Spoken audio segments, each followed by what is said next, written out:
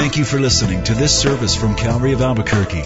It's our hope that this message will help you grow in grace and in the knowledge of our Lord and Savior, Jesus Christ.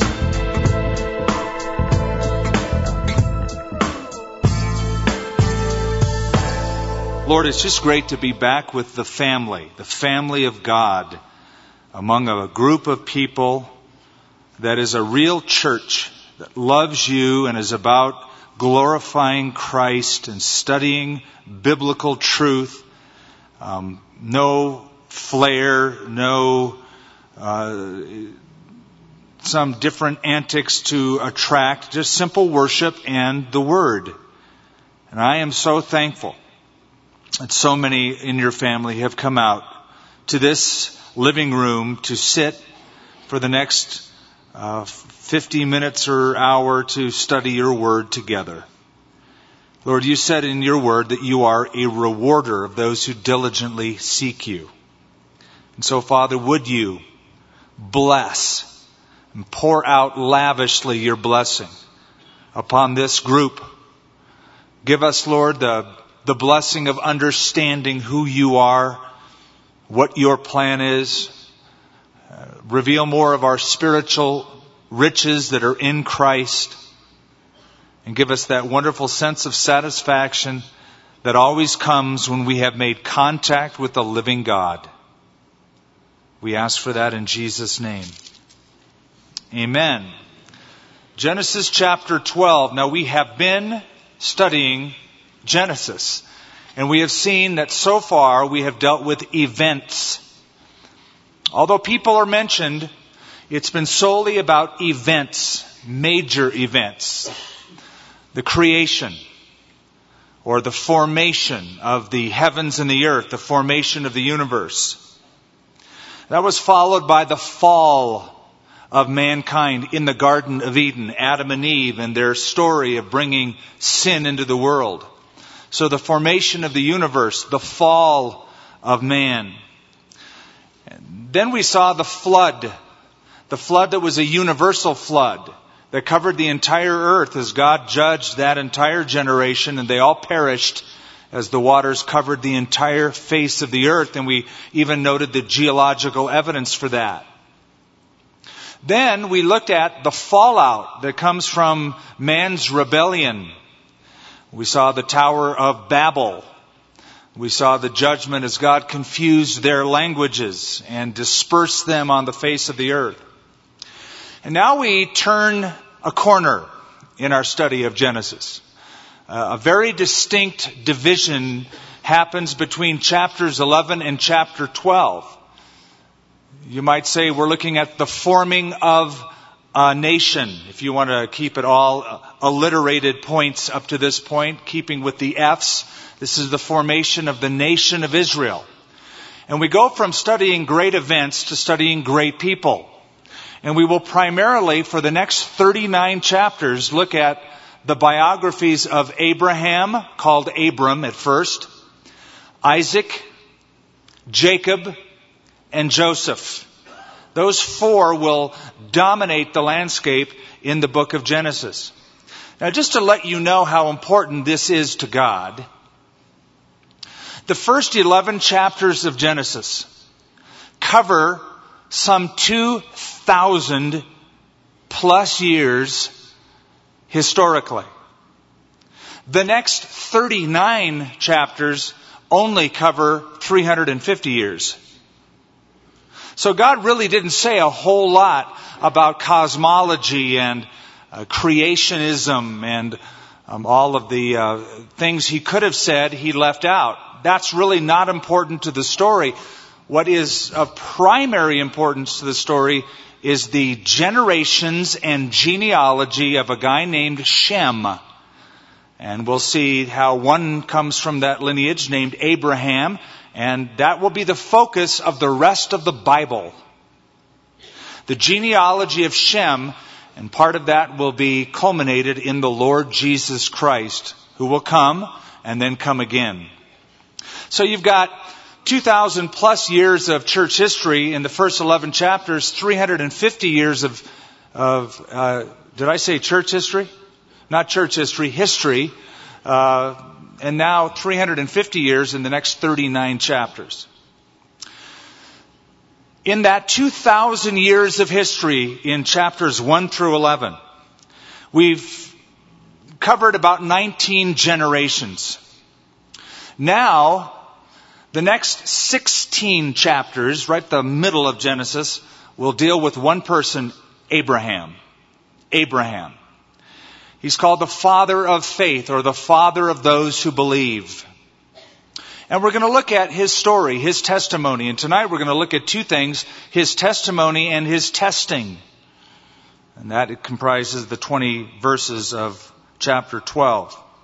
Now, you probably know that there are three world religions, as they like to say, that want to trace their spiritual heritage, at least in part, back to Abraham. Or at least pay reverence to Abraham. And that would be the Jewish nation, principally, followed by Christians and also Muslims. All of them look to Abraham and revere him. However, if you've ever read the Quran and any of the writings about Abraham, they have the story written a little bit differently. When it comes to Abraham, Isaac, and Jacob, they'll take Isaac out of the picture and put Ishmael as the promised son. And in Genesis 22, the one that Abraham almost sacrificed to God. So they will rewrite the story, but nonetheless, those three great religions pay homage to Abraham. So we have a bulk of material that focuses on Abraham. That's in the Old Testament. But that influence carries on into the New Testament. You'll have one chapter of the book of Romans that uses Abraham as a prime example of justification by faith. You have two chapters in the book of Galatians that does sort of the same. He, as I said, is used as the example of faith. Abraham believed God, and it was accounted unto him for righteousness. So he becomes the example of what it means to be justified just by trusting in God apart from your own works. Because the writer in the New Testament, Paul, will say that Abraham came before the dispensation of the law. Hence, faith is predominant over the law. Not only that, but the writer of Hebrews in chapter 11 will mention Abraham in that hall of faith.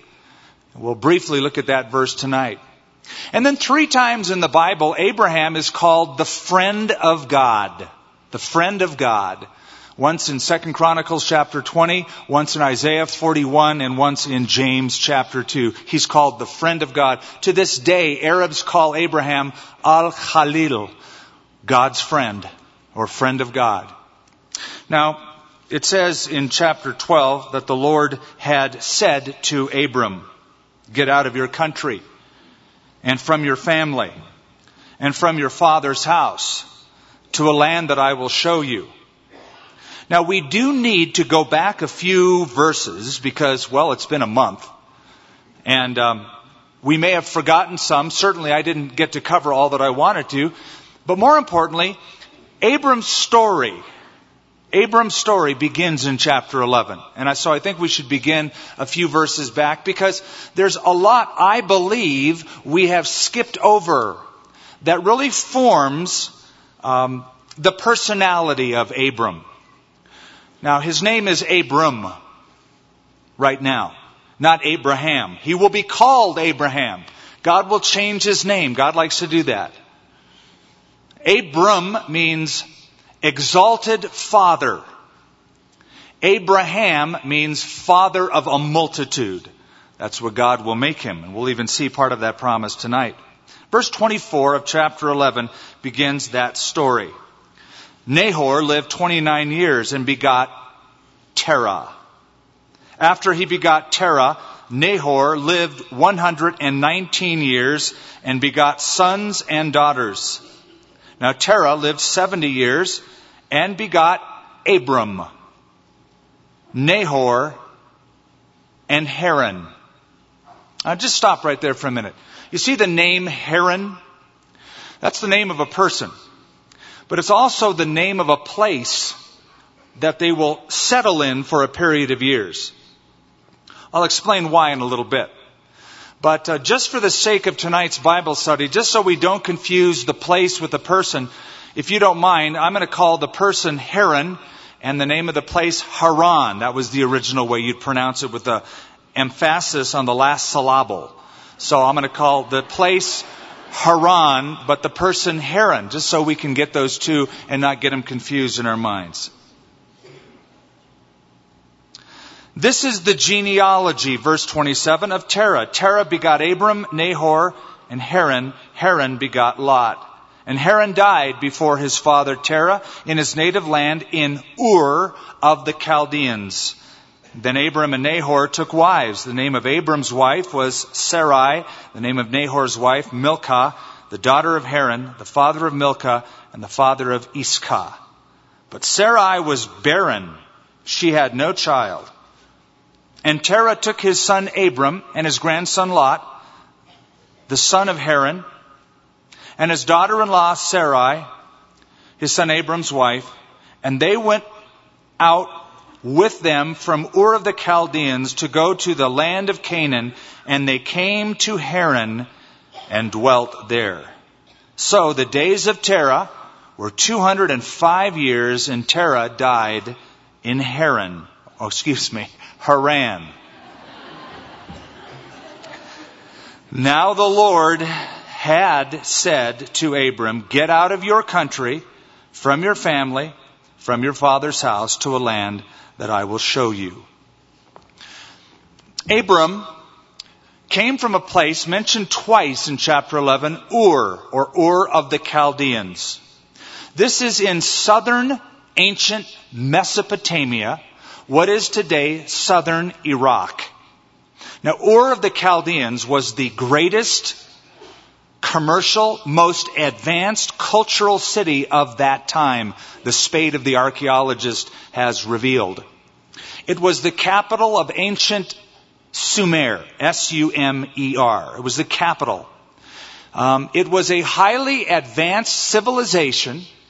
The city of Ur of the Chaldeans at the time of Abram had about 300,000 people. That's how many people lived in that ancient walled city. It was an advanced civilization. Again, the archaeological discoveries have revealed advancements in musical instruments and in crafts. There was a university there with a giant library. They specialized in astronomy and in mathematics. An advanced culture. But at the same time, it was one of the centers of idolatry, idol worship. And so in the center of that town was a huge temple and a ziggurat, or a tower like the Tower of Babel, that stretched up into heaven. There was a lot of different gods and goddesses that were worshipped in Ur of the Chaldeans. I'm painting the picture so you know where the father of faith came from and what his digs were like, what his hometown was like. A lot of different gods of nature. It was animistic in that it worshipped nature and ascribed deity to much of the natural world. One of the principal gods, in fact, the principal temple in Ur of the Chaldeans, was to the moon god, called, interestingly enough, Sin, S-I-N. The moon god. So, Abraham was a Mooney, and his family. Turn with me to, just keep a marker here, and go a few books forward to the book of Joshua. More information is given in that book. Joshua chapter 24. Joshua tells us about Abram's background. Joshua chapter 24. Notice it says, Then Joshua gathered all the tribes of Israel to Shechem, and called for the elders of Israel, for their heads, their judges, for their officers, and they presented themselves before God. And Joshua said to all of the people, Thus says the Lord God of Israel, Your fathers, including Terah, the father of Abraham, and the father of Nahor, dwelt on the other side of the river in old times, and they served other gods. And then I took your father Abraham from the other side of the river, that is the Euphrates River, and led him through the land of Canaan, or throughout all the land of Canaan, and multiplied his descendants and gave him Isaac. So we have a little bit of the home life of Abraham, or Abram at the time, shining through. He was raised in an atmosphere of idolatry. According to some of the ancient sources, we don't know if it's true or if it's just a fable, that Terah was a dealer in idolatry. He made statues, little idols, and sold them, and Abram was his assistant. And so, no doubt, there was the worship of the moon god and the other gods of nature in that household, and it rubbed off on Abram, and he was not a believer in Yahweh until God appeared to him and drew him out of that culture and brought him into the new land. Now go back to Genesis 11. I think we've painted an adequate picture of Ur of the Chaldeans. Something else we can't skip over, however. Notice in verse 28, something happened in the home life of Abram growing up that caused great pain and responsibility. Verse 28, then Haran, that is the brother of Abram, son of Terah, Haran died before his father Terah in his native land, Ur of the Chaldeans. That's a tragedy. It impacted Abram's life. Just keep that in mind as you study about him. There was loss. I lost my brother when I was 22 years of age. It made a profound and lasting impact on my life. And if you've ever had somebody in your family die, the very moment of the death notification is fastened in your mind forever. You know exactly where you were and what you were doing, and you can even get in touch with those emotions. If you've ever watched somebody die, you vividly remember that. I watched my mother die. I remember where I was when I heard that my father had died. I remember where I was when I heard my brother had died. It makes a lasting impact. And so this tragedy, this pain of loss, shaped the early life of Abram. We have to keep that in mind when we study who this man was, because now he will be saddled with the responsibility of raising his brother's son, Lot. And he will take Lot with him, and he will form part of the story in chapter 12, 13, 14, etc. Now there's an old Jewish fable that says the way Haran died was that his father, Terah, told his boys that they had to worship all of the gods of Ur of the Chaldeans, and one of them was the god of fire. They refused to do that, and so the father threw the son, Haran, into the furnace, and he died, burned to death in view of his father. Now, we don't know if that's true or not. It just says he died before his father. It could mean, number one, that his father watched him die. He died before his father. Or it could mean not just directionally, but it might mean chronologically. He just died before his father died. It could mean one of those two things. Either way, he died, and Abram will raise his son. Something else we have to make note of, because the Bible will make a huge note of it. Verse 30, but Sarai, this is Abram's wife, she'll be called Sarah later, was barren. She had no child. So you have a guy coming out of an idol-worshiping country whose brother died after he had a son, and you have Abram himself and his wife Sarah who were unable to have children. They were infertile. They were barren. All of that shaped his past life. Now that's a setup for the rest of the story, because you know that what God does is miraculously intervene and give them a son named Isaac, a son of promise, in a miraculous way. She was barren, however. Did you know that in ancient cultures, a woman who was barren was seen as being cursed by the gods? If you were in a polytheistic culture, you were cursed by the gods. Because if you were blessed by the gods, you would have children. And if you were extraordinarily blessed by the gods, you'd have many children. Now that kind of superstition makes its way even into Judaism. Because Jacob, who will have two wives, one named Leah, one named Rachel, once Leah finds out she's pregnant, do you remember what she says?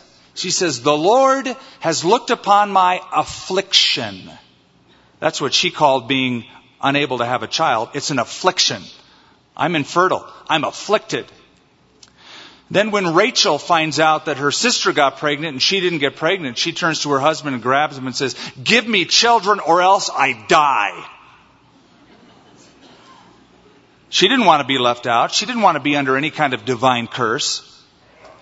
And unfortunately, that stuck within the traditions of Judaism for generations. Even some of the ancient rabbis. I found a rabbinical saying. One of the ancient rabbis said there are 7 people that are excommunicated from God. Number 1, a Jew who has no wife. Number 2, a Jew who has a wife and who has no child. It was seen as quite an affliction, a stigma, if you will. So I imagine that after they got married, Abram and Sarah planned their lives. We're going to have lots of kids, but she never could get pregnant. And I've talked to infertile couples. 6.1 million Americans, 10% of the adult reproductive population today is in that stage, in that state. And there are other ways God can bless, but it's a very distancing thing for somebody trying to have children every time they see a family bring their child for dedication. It's a hurtful thing. That's the kind of pain that they were experiencing. Well, they moved to Haran. But here's what we often pass over. Look in verse 1. Boy, all of this were in verse 1. See, I told you we couldn't get through 13. It'll be God's grace if we get through chapter 12. Notice it doesn't say the Lord said. It says the Lord had said to Abram, "Get out of your country, from your family, and from your father's house to a land I will show you." Well, when had the Lord said that? The Lord had said that not after this move to Haran from Ur of the Chaldeans, but when he was in Ur of the Chaldeans. God told him then, appeared to him then, and said, "Get up and go." And he got up and he went, but he didn't go all the way. He stopped in Haran and spent at least 15 years there before he finally made it into the promised land. In fact, he doesn't obey till verse 4 of chapter 12. Notice it says, "So Abram departed as the Lord had spoken to him, and Lot went with him. And Abraham was 75 years old when he departed from Haran." So, God had said for him to leave. So, he left. But he wasn't leading. His father was. Chapter 11, verse 31. Terah took his son Abram and grandson Lot, the son of Haran, and his daughter-in-law Sarai, his son Abram's wife, and they went out with them from Ur of the Chaldeans to go to the land of Canaan, and they came to Haran and dwelt there. So, they didn't go all the way, but they stopped at a town, and they didn't leave that town till the old man dies. Once the old man is dead, then Abram goes into the promised land. This is what it would be like. If God said to us in Albuquerque, "I want to bless you so much, I'm going to blow your mind with a blessing, but for that to happen, you have to move to Mexico City." So you go all the way from Albuquerque and you stop and live in El Paso. That's a border town, but it's not Mexico City. Haran was a border town. It was the very edge of Mesopotamia before you got into the land of Canaan. So they stayed in that border town for about 15 years. Now, why did they go to Haran? Well, it's interesting. If you compare the names of Terah's relatives with some of the names of the area around Haran, they're identical. That is, either the people were named after those places or the places were named after the people. So a lot of historians believe this, that the father of Abram, Terah, originally was born in the land of Haran. That's where he was born. That's where he lived.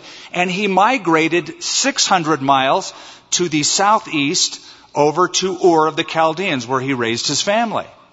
But later on, he got older in life, and after God had appeared to Abram, and Abram said, "I think we ought to get out of here." His dad said, "Good idea. I've always wanted to go back home.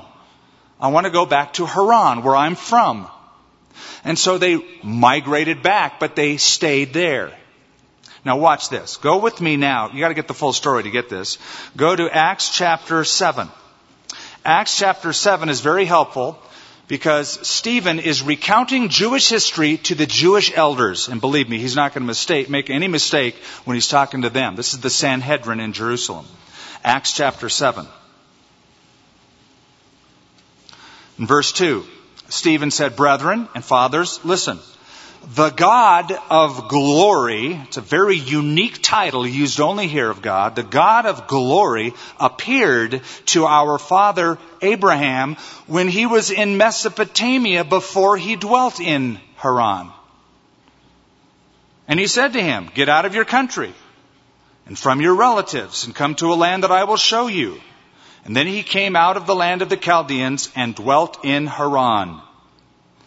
From there, when his father was dead, he moved him, that is the Lord, moved him to this land in which you now dwell." So let's piece it together. This is what happened. God gloriously appeared to Abram when he was in Ur of the Chaldeans, where he was raised. And God said, you got to do three things. Leave home, leave your family, leave your relatives, and go to a land that I will show you, which is the land of Canaan. Now, he did the first thing. He left home. He did not do the second. He didn't leave his relatives. They all went with him. Or should I say, he went with them, because it was his dad that was doing the leading. And they did not go to the land that God was going to show them, the land of Canaan. They stopped in El Paso, in Haran. And they lived there for at least 15 years until the old man died. And then he went into the land of promise, the land of Canaan. So, all I can say about that is this.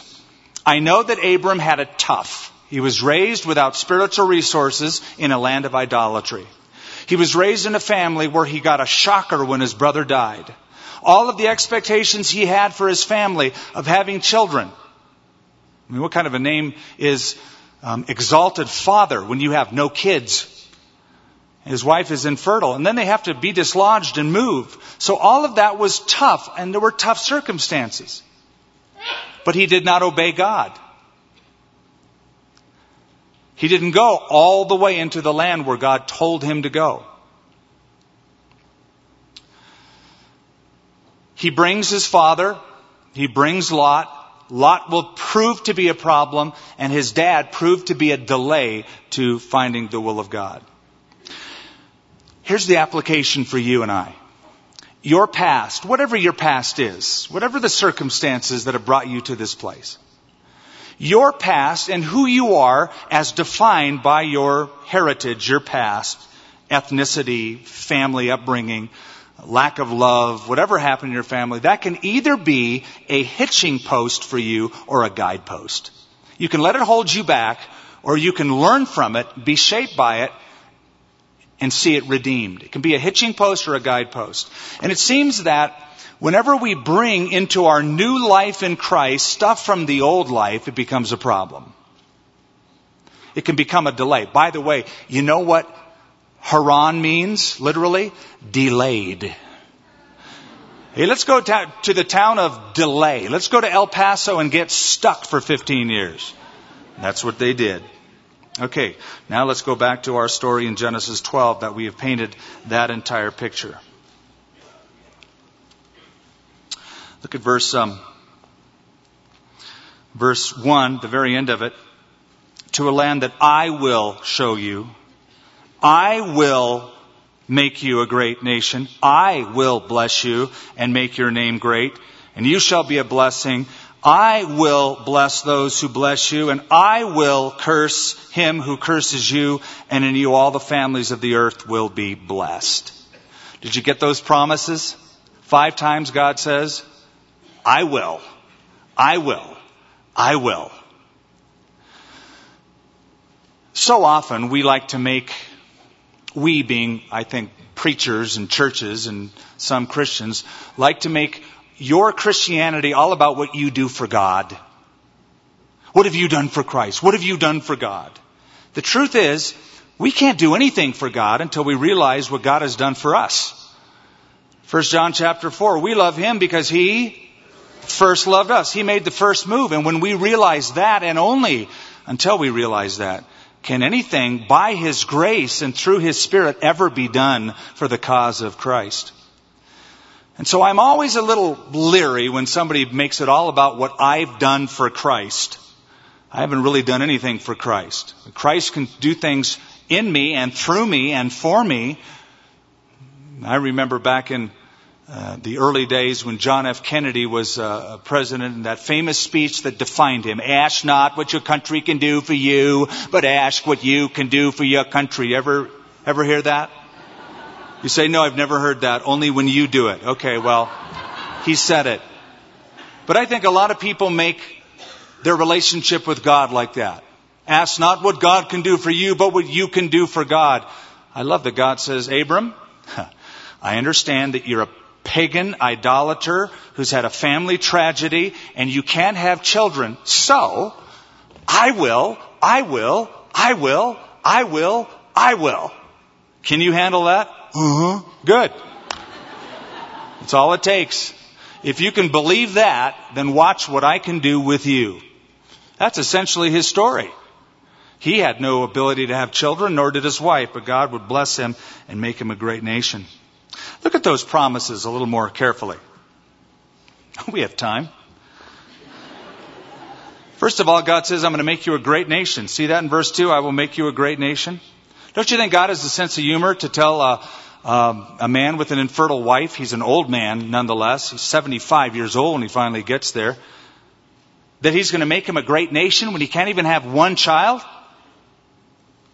But what happened? It did happen, did it not?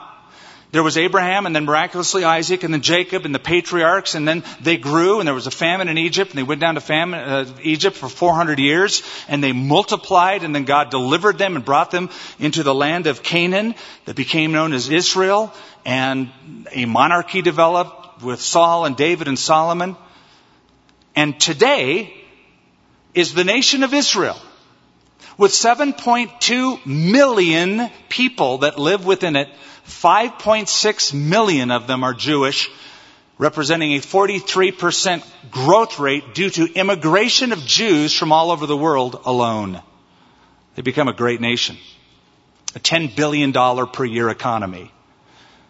It is number 4 in the world in exporting citrus fruit to all over the world, and number 3 in the world for exporting flowers. They're a great nation. God said, I'll make you a great nation. Today, they are a great nation. The next promise is that you'll have a great name. I will make, verse 2, I will make your name great. I mentioned that all these 3 religions trace their heritage, at least in part, back to Abraham. God calls himself the God of Abraham, Isaac, and Jacob. He identifies with the name of Abraham. And I'll tell you how great the children of Abraham have been. If you look at world population, the Jewish population is pretty insignificant. Less than 1% of the world's population is Jewish. Less than 1%. And yet, that race has claimed between 25% and 33% of all Nobel Prizes ever given out. The third promise that God gives them is that you'll bear great news. He says, you will be a blessing. And look at what it says, the end of that verse. In you all the families of the earth shall be blessed. All the families of the earth will be blessed. Just think what we would be missing if there were no Jewish people, no sons and daughters of Abraham.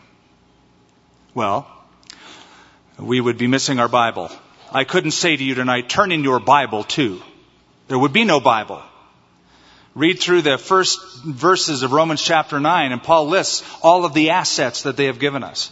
We would be without the 10 commandments if there were no Jewish nation. That's the basis of our American jurisprudence system. There would be no Savior, and without no Jewish Savior, there would be no Christianity. We'd be missing an awful lot. In you, all the nations of the earth will be blessed is ultimately a prophecy of the Jewish Messiah, who would be of the seed of Abraham. Fourth and finally, what God is saying to Abram at the time, is you will become a great need. Now follow this one. You will become a great need. For he says, I will bless those who bless you, and I will curse him who curses you. As I read the newspapers and I turn on television, and I hear the rhetoric that here you have today the nation of Israel with the enemies of Israel all around her wanting to throw her into the sea, trying to destroy any Jewish testimony of any kind, geographically, historically. And so I hear the rhetoric saying, well, you know, Israel really needs the United States of America as an ally. And really needs international support. I laugh at that. Here's the truth. The United States of America needs Israel. They've become the need. Just look at all of the nations who at one time turned against Israel.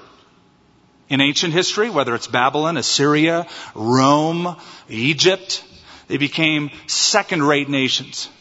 In modern times, Spain, England. One time England, when the British Empire, the sun never sat on the British Empire. It was the ruler of the seas, ruler of the world. Read what happened just before and during World War II. And if you've ever seen the movie Exodus or read the book by Leon Uris, Exodus, it recounts the story of them being placed in ships trying to escape the persecution of Europe. But the British turned them away only for them to die in the boats or go back to Europe to be confined in concentration camps by the Nazis. Just follow the nations, ancient or modern, that have turned against Israel and see what has become of them. I will bless those who bless you, and I will curse the one who curses you. I'm not worried about the economy. I'm not worried about health care as much as I am worried about this issue. We will decline very fast if we decide not to align ourselves with the nation that God said He would bless. Those are promises. You can take them to the bank. So, verse 4, Abram departed as the Lord had spoken. That was back in Ur of the Chaldeans. Finally, he gets around to it. And Lot went with him. This is his nephew, sort of adopted now by Abram. He's going to raise him. And Abram was 75 years old when he departed from Haran. Now, he left. God never told him where he was going. He didn't give him the GPS coordinates. He didn't even give him the name of the country. He didn't say Canaan, which will be called Israel. He just said, look at verse 1. Go to a land that I will show you. Now his dad said, we'll just make that Haran. That wasn't God's plan. It was Canaan, but God never told him where. Can you imagine what that would be like? Imagine. You call a moving company. A moving truck pulls up in your driveway, loads all your stuff in it. And the driver asks you, where do you want me to take this? And you go, you know, I don't know yet. The Lord hasn't told me. It wouldn't go over very well. He didn't know exactly his destination. He just had a promise that God will show you. Will, that's future tense. Just move. Just go. I'll tell you when to stop. His dad told him when to stop. Unfortunately, they stayed in the land of El Paso for all of those years without getting into the promised land. But he departed and he went. And Abram took Sarai, his wife. I probably need to be fair at this point and read, you don't have to turn to it. I'll just read that little section in Hebrews 11 that I mentioned. This is the New Testament commentary. By faith, Abraham obeyed, eventually, but he did, and it sees him as such, when he was called to go out to the place which he would receive as an inheritance, and he went out not knowing where he was going. By faith he dwelt in the land of promise as in a foreign country, dwelling in tents with Isaac and Jacob, the heirs with him of that same promise. So, whatever the delay was, let's get past that. Eventually he did take the promise that God gave him and he acts on it, and he'll be blessed because of it, and he'll walk by faith. He'll have his lapses, but he's walking by faith. He's standing now on the promise of God. Finally, eventually, but he's standing on the promises of God. A good question that we should all ask ourselves from time to time is, what do you do with God's promises? There are so many of them in the Bible. What do you do with those promises? You might say, well, I read them. Others might say, I do better than that. I underline them. Others might say, I'll go a step further. I memorize them. All very good steps. But of course, the ultimate and best answer would be, I keep them. I live by them. I practice them. There's a great story that when the United States of America was being founded, there were no bridges over the Mississippi River, and this country was being settled. It was early winter, and a man was traveling, came up to the Mississippi River, saw that it was frozen, was unsure how deeply it was frozen, and he wanted to cross it before nightfall. It was getting dark. He spread out on all fours to distribute his weight evenly, which isn't really a great strategy when going over ice, but he did it. And he's slowly moving, distributing his weight very cautiously, very trepidously. And then his attention is diverted because behind him he hears singing. And up comes a carriage pulled by horses, loaded down with goods. And the man singing drives right across the frozen river. How foolish did the man on all fours now feel? Now he realized, oh, this must be a local. This is secure. I can stand. I can walk on this. There's a great old hymn of the church. Standing on the promises of God, my Savior. Standing on the promises of God. If some of us were honest, we couldn't sing that. We would have to sing, creeping on the promises of God, my Savior. Creeping on the promises of God. Not standing firm. Still others couldn't even say that. They'd have to say, I'm sitting on the premises rather than even standing on the promises. But nonetheless. Abram went from creeping to walking. So he wasn't a creep. Let's go now back to chapter 12, verse 5.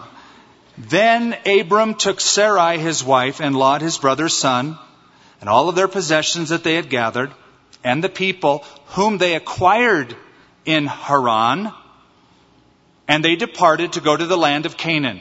So they came to the land of Canaan. This is about 2090 to 2100 BC when this event happened, when Abram came into the land. Now, if you have a map in your Bible and you trace the route from Ur of the Chaldees through Haran down into the land of Canaan, you'll notice that he begins in the Mesopotamian Tigris-Euphrates River Valley, and he goes up. Now, he's really wanting to go from here to here. Side to side would be quicker. But he goes up, and he moves toward the northwest, and then finally takes a turn and goes down into the land of Canaan. Now, here's why. That was following the river boundaries. It was a lush area. Your cattle, your people could be provided for. If you were to go straight across, there's nothing but empty, vast desert. Now this finally dawned on me when I took a taxi ride from Amman, Jordan to Baghdad, Iraq years ago. One way in a car, it took me 25 straight hours to drive across that empty desert from Amman, Jordan to Baghdad. It finally dawned on me, I get it. Abram couldn't have come this way. There's nothing here to sustain life. You have to follow the river valley and go up and out of the way and then down. And tell you what, my taxi drive was like the taxi ride from hell. This guy was a perpetual smoker. Smoking, those Camel no-filter cigarettes, one after the other. And you know what he played the whole trip? Madonna tapes. What could be worse than that? Smelling smoke, listening to Madonna through 25 hours of desert. Oh my goodness.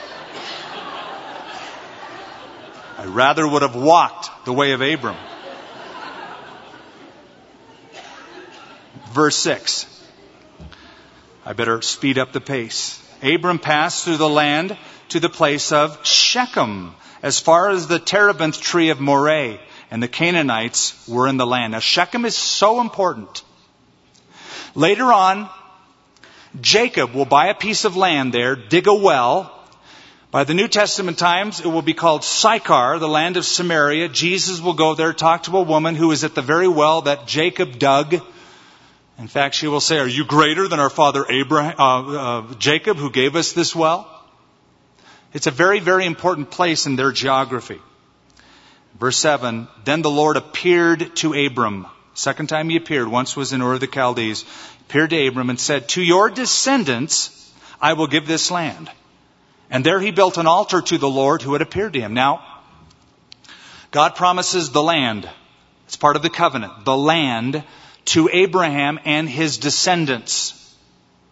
Now, he had a lot of descendants.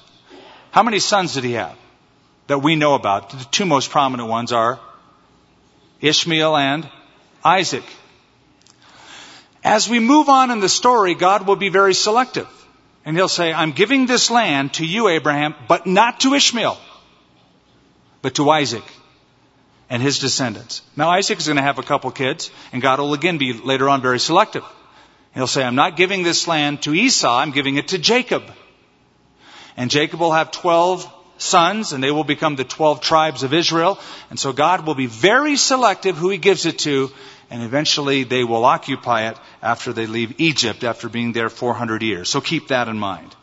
And he moved from there to the mountains east of Bethel, that's 7 miles north of Jerusalem, pitched his tent with Bethel on the west, and Ai, that's how Ai is pronounced, Ai on the east.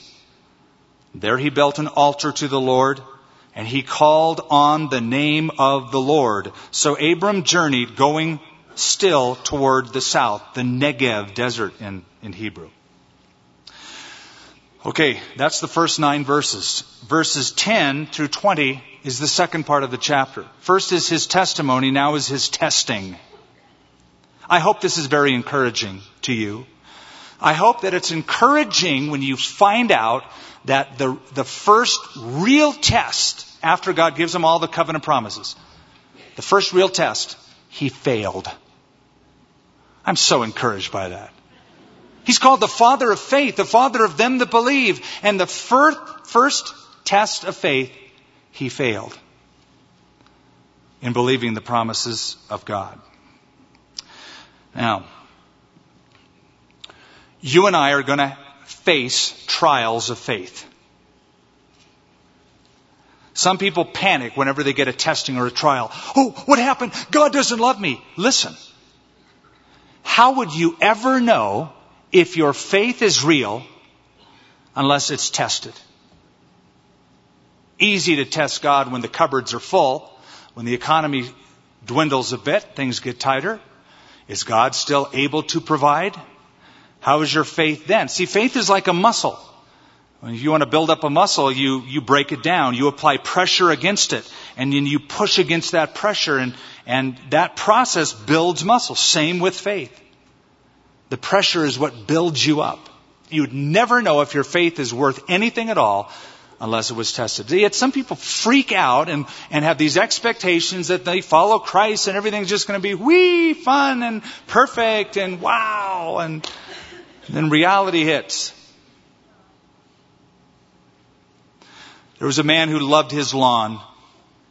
One year, hundreds of dandelions filled his lawn. He tried everything to get rid of them. He couldn't get rid of them. He tried more things, couldn't get rid of them. Finally, he writes to the Department of Agriculture and tells them the problem, tells them his tried solution. And he said, "What should I do next? What should I try now?" They wrote back and said, "Try getting used to them." You're going through a trial. What should you try next? Try getting used to them. They're prescribed by God to test and therefore strengthen your faith. Well, let's see what happens. There was a famine in the land. What? Did you get that? This is the land of promise. This is the land I will show you. This is the promised land. As soon as he gets there, I'm here, honey, we're in the promised land. And she probably thought, really? This is it? Because there's a famine here, sweetie. Isn't it interesting that the land God gave them has a famine in it? And Abram went down to Egypt to dwell there, for the famine was severe in the land. Why did he go to Egypt? Keep in mind where he came from. He came from a place called Ur of the Chaldeans, and there's two rivers that flood that valley called the Tigris and Euphrates. Egypt was very much like his home, Ur of the Chaldeans. There's the Nile plain, and that river feeds a wonderful valley. Now he's in the land of promise, the land of Israel. Can't wait to show some of you the land of Israel. Because one of the things you understand about it is that it is solely dependent upon rain. That's why God said later on to Moses, if you obey me, it'll rain. If you don't obey me, I'll shut up heaven and you won't get any rain. So there was the early rain and the latter rain, the Yoreh and the Malkosh, they call it in Hebrew. And it was completely dependent upon rainfall. Not so Ur, not so Egypt. So he's going to a place that he knows can sustain life during a famine. He's going to a place that's very much like home. And it came to pass when he was close to entering Egypt that he said to Sarai, his wife, indeed, I know that you are a woman of beautiful countenance. Men, you can never go wrong saying that to your wives at any time. Honey, you're a knockout. You're beautiful. But Abram had ulterior motives. It wasn't just a pure compliment. It wasn't like stars in his eyes. He's got a plan. Therefore, it will happen when the Egyptians see you that they will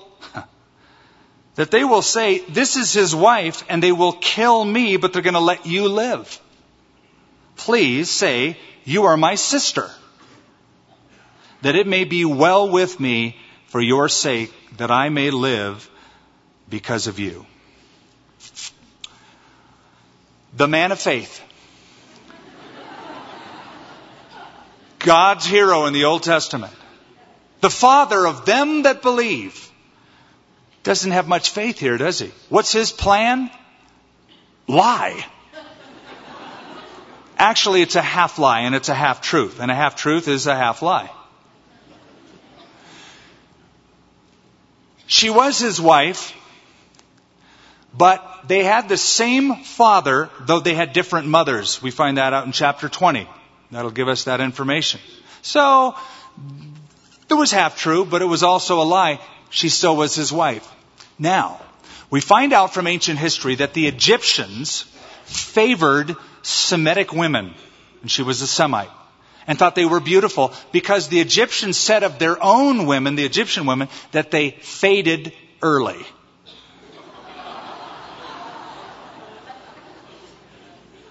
And if it was a brother-sister relationship, that was, at least where Abraham came from, more sacred than even a husband and wife relationship. Now, if you know how old Sarah is at this point, it becomes even more interesting. She's 65 years old. He's 75, she's 65. She must have been quite a looker. To be 65 and still looking like, wow. That Abram would think, I got to lie about this woman because she's beautiful. Now, we aren't given a physical description, but again, if we rely simply on the stuff that's passed down, it might be historic, it might be hearsay, it might be a legend. According to one Jewish source, they said there is no bride or virgin that has passed under the canopy. That's how Jewish couples got married. That could be compared with Sarah. They used to say that God gave 1/3 of all women's beauty to that one woman. She had a perfect figure, the records tell us. She was just gorgeous. So he lies. Said that, they'll let you live, but they'll kill me. So he's trying to protect himself. Please say that you're my sister. Verse 14. So it was, when Abram came into Egypt, that the Egyptians saw the woman, that she was beautiful. The princes of Pharaoh also saw her and commended her to Pharaoh, and the woman was taken to Pharaoh's house. He treated Abram well for her sake. He had sheep, oxen, male donkeys, male and female servants, female donkeys and camels. At this point, I am certain that Abram thought, good, I'm getting away with this. I'm being blessed by this. For you see, no doubt he was thinking pragmatically when he was up in Canaan and there was a famine in the land. And he thought, after all, I've got to take care of my family. Everybody's going into Egypt. That's what they do in a famine. I've got to look after my family. It's my God-given duty. But all of the promises that God gave to Abram were for the land of Canaan. God told him to go to the land of Canaan. God never said go to the land of Haran. God never said then also go to the land of Egypt. So he just did it on his own. And at this point he's thinking, I'm getting away with it. Everything's favorable. There's a great proverb in Proverbs 16 that says, the lot is cast into the lap, but every decision is from the Lord. Donald Gray Barnhouse used to translate that, man throws the dice, but it's God that makes the spots come up. The ancients used to have their own version of that. The dice of the gods are loaded. So here's Abram thinking, I got away with it, but boy, he did not. But the Lord plagued Pharaoh and his house with great plagues because of Sarai, Abram's wife. And Pharaoh called Abram and said, what is this that you have done to me? Why did you not tell me that she was your wife? A husband who is out of the will of God is dangerous. To his family, to himself. Here, this man places his wife in jeopardy because God still has his hand upon Abram and Sarai, placing Pharaoh and his household in jeopardy, all because of this disobedient man.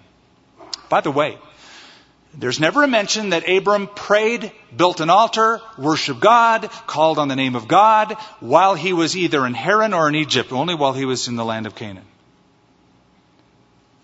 He will when he gets back, but right now he's not. The Lord plagued Pharaoh and his house with great plagues because of Sarai, Abram's wife. And Pharaoh called Abram and said, what is this that you have done to me? Why did you not tell me that she was your wife? Why did you say she is my sister? I might have taken her as my wife. Now therefore, here is your wife. Take her and go your way. Here's just a real basic but very, very crucial truth. Whenever we sin, we never sin alone. It always involves other people. It always has ramifications far above and beyond just who you are and what you're doing in your little situation. It affects people around you. Later on in Joshua, a guy named Achan, remember a guy that name Achan? He steals money and he steals a garment, he sins. It causes the entire nation of Israel to be defeated at the Battle of Ai.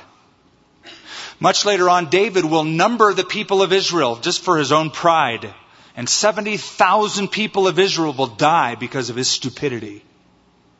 Jonah will go the other direction when God tells him to go preach in Nineveh. And he'll place the entire cargo ship that he is on in jeopardy and all the people aboard it because of his disobedience.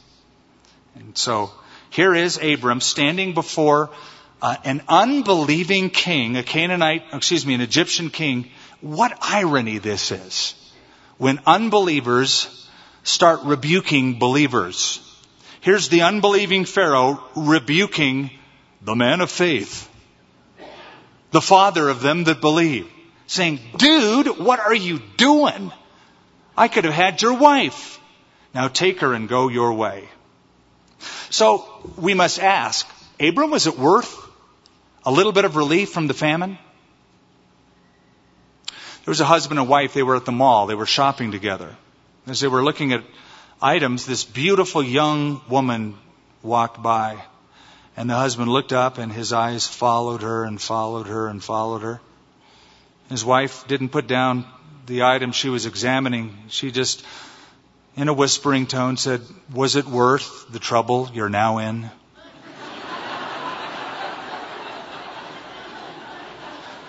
I can hear God saying, "Abram, was it worth the trouble you're now in?" Verse 20 ends the chapter. So Pharaoh commanded his men concerning him, and they sent him away with his wife and all that he had. If your doubt leads to disobedience, you are dangerous. And he was dangerous. God said that Abram was to be a blessing. He turned out to be a curse to Pharaoh. So, what great lessons. He lost his testimony. He'll get back on track in the next chapter. But it does just sort of leave us with the reminder that we're being watched. We're being listened to. Some more than others, but all of us are being watched, and all of us are being examined, and all of us are being listened to. And we have a testimony. And it's either a good one or a bad one. It's either solid or soiled. And some Christians, boy, you want them to be more vocal and let people hear about what they believe in because their lives are pure. Others need to wear warning labels, quite frankly, because they're not good testimonies. They're not good examples. And you want to tell some of them, don't tell anybody you're a Christian, because it spoils the whole testimony. No, Abram's whole faith testimony was spoiled. But at the same time, I'm encouraged that the father of faith wasn't perfect, and that the Bible never flatters its heroes, because I have failed God. I have failed in my testimony. And God keeps bringing me back to Bethel, bringing me back to the altar, bringing me back to forgiveness. I'm very encouraged by his story. Heavenly Father, we thank you for the time the family could get together and enjoy the study of your word. And part of our worship, listening and gleaning and applying the ancient but so relevant applications of truth from the Old Testament. So relevant are they that they're reiterated and amplified in the New Testament for New Testament believers as an example of faith. And yet, Lord, we are so thankful that we have seen the man as he really is. Not perfect, but a man, a human being with flaws and foibles, one who is following you. Thank you, Lord, for your covenant promise in Christ. You said, I will, I will, I will. And we're blessed because all nations would be blessed because of the seed of Abraham in Christ. Thank you for that, and thank you for this time, and thank you for this group of faithful believers who love your word, showing that they love you. In Jesus' name, amen. Thank you for listening to this service from Calvary of Albuquerque.